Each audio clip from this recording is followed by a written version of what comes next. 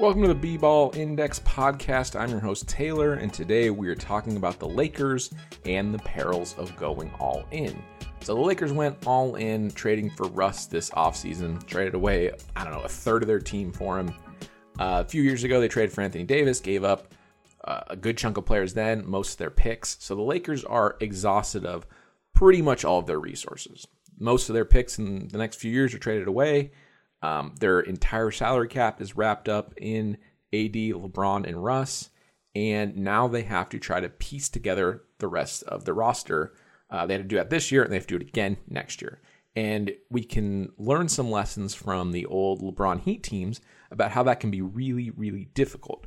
So when you have your team basically built on three players, you need those players to play extremely well almost all of the time.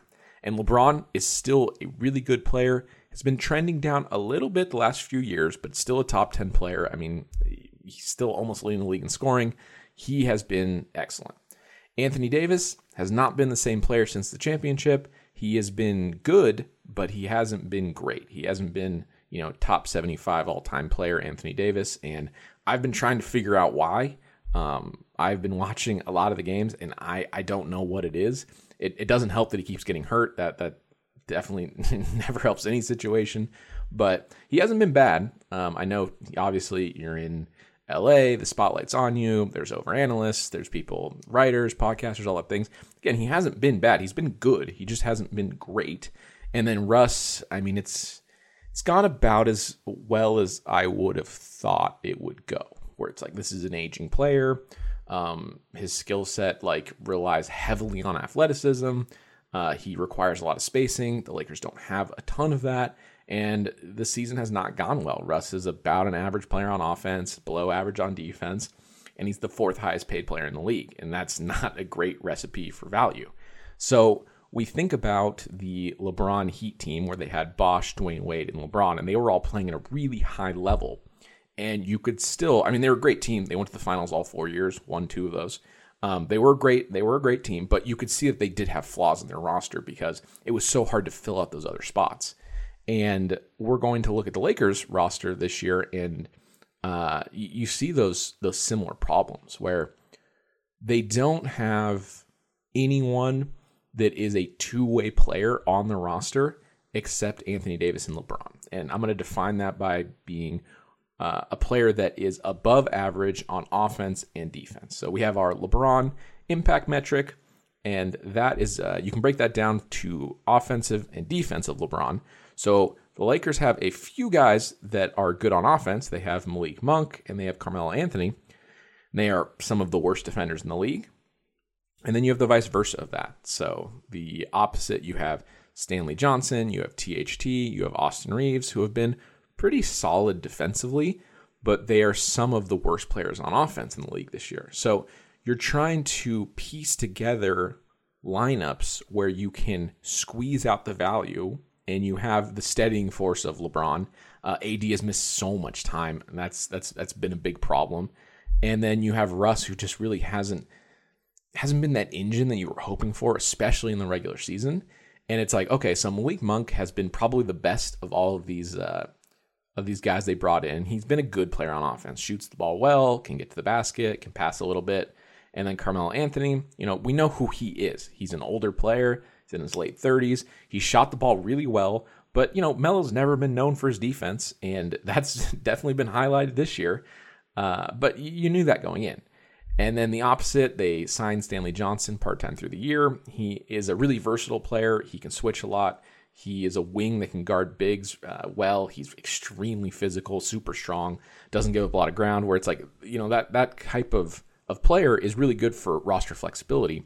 But that's his strength. He brings that lineup flexibility where you can play him at multiple positions, but he doesn't really do anything else. A non-factor on offense, really. THT, he's a young player. I think he's entering year 3. They were really hoping for him to jump this year into being a stronger role player, and it just hasn't happened. He missed some time with an injury at the beginning of the year, and he just has not played well on offense. And it's just tough because you're relying on a 21-year-old player here. Stanley Johnson's young. You signed him off the street partway through the season. We're going to talk about Austin Reeves next, who is an undrafted rookie who, hasn't been too bad, has been a solid defender, but again, is a non-factor on offense. So, you go down these lists. I'm talking about an undrafted rookie on a team that was hoping to win a title this year. And he is one of the main storylines this year. That's not a good sign. And it's just so hard to build a roster when you have no money to spend on your bench. So you can get these guys that can do one thing. You can get Carmelo. He can shoot the three. We know that. You can get, a Stanley Johnson, who is just sort of like a Swiss Army knife on defense. He can guard multiple positions. But on teams where the big three are not playing at an exceptionally high level consistently, you start to see these players' flaws. You can see a team like the Bucks. They add PJ Tucker at the end of the year, where PJ Tucker can only play defense. He is pretty limited offensively. But when you put him on a high-level team, they're like, hey, we can afford to have one guy on the court just be able to do one thing. And you do that thing, and that's it. You don't ever go outside that box, and you do the thing you excel at. And that works for good teams. But Russ has been bad. AD has missed a lot of time, and LeBron can only play one position. He's only one person. That's really LeBron's biggest flaw throughout his career, is that there's only one LeBron. And you start to see, or it's okay, there's lineups they're running out there where it's Malik Monk, Stanley Johnson, THT, Austin Reeves, and LeBron. And it's out of those people don't know who four of those players are. And that's definitely going to be a problem. So it's just hard when you go all in, because you get stuck. The Lakers don't really have any draft picks to move for the most part. They are over the salary cap with three players. They're big three, let alone everyone else on the roster. So making a trade then becomes really difficult, because in the NBA, you have to have the money match. So you'd either have to trade one of those three players, and you're not going to trade LeBron, and you don't want to trade Anthony Davis, and nobody wants Russell Westbrook.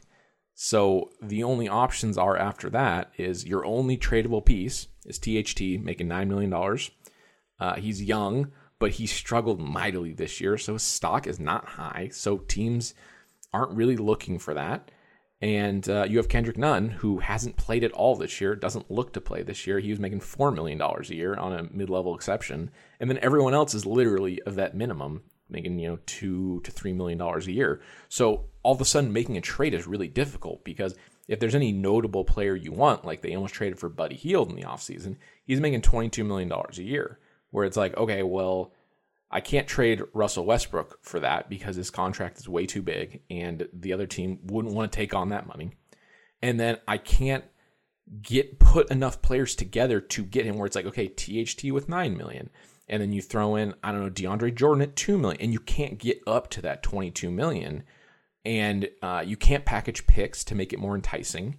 And all of a sudden you're just stuck, because once you've pushed all of your chips all into the center of the table, there are no chip. That is inherently what going all in means. When you go all in and it doesn't work, you're just stuck. And that's what's happened with the Lakers this year. And it's a bummer. It's unfortunate for especially a guy like LeBron, where he's counting the sand going down the hourglass, knowing there's only so many games left of him being a high-level player. And, it leaves the Lakers in a bad position, because next year it's the same problem, where you're paying AD, LeBron, and Russ. Basically, everyone comes off the books except THT. And I don't know how you're going to entice players to come there, because it didn't work this year. That's not great. And then you're going to have to reload the roster full of vet min guys. And it's not even with other team situations, it's hey, you can take this bad contract and we'll give you a first-round pick or something along those lines. But with Russ, he's literally the fourth highest paid player in the league, where it's that's so much money to take on, where you would need to package quite a few picks to try to unload that to entice another team to get that. But they don't have the picks. So it's I don't know what you do if you're the Lakers, because this year it did not work. The bottom of the roster was flimsy, and it collapsed, honestly. The role players have not played very well, and the stars have not played very well. Russ has just been a huge disappointment. And you could talk about fit, like it wasn't a very good idea at the time, but they made the trade, so it happens. So then you got to fill out the roster around it. And the Lakers didn't do a great job, and now you're stuck all in. And the problem is you're all in next year too. And oh man, I mean, it got to the point where it was kind of fun to watch like Lakerland be on fire, and then it got kind of sad where it was like, oh, there's a lot of people here that are like taking this in very extreme ways, especially on Twitter. And it's like, and I don't know if they know, but this is all going to happen next year too.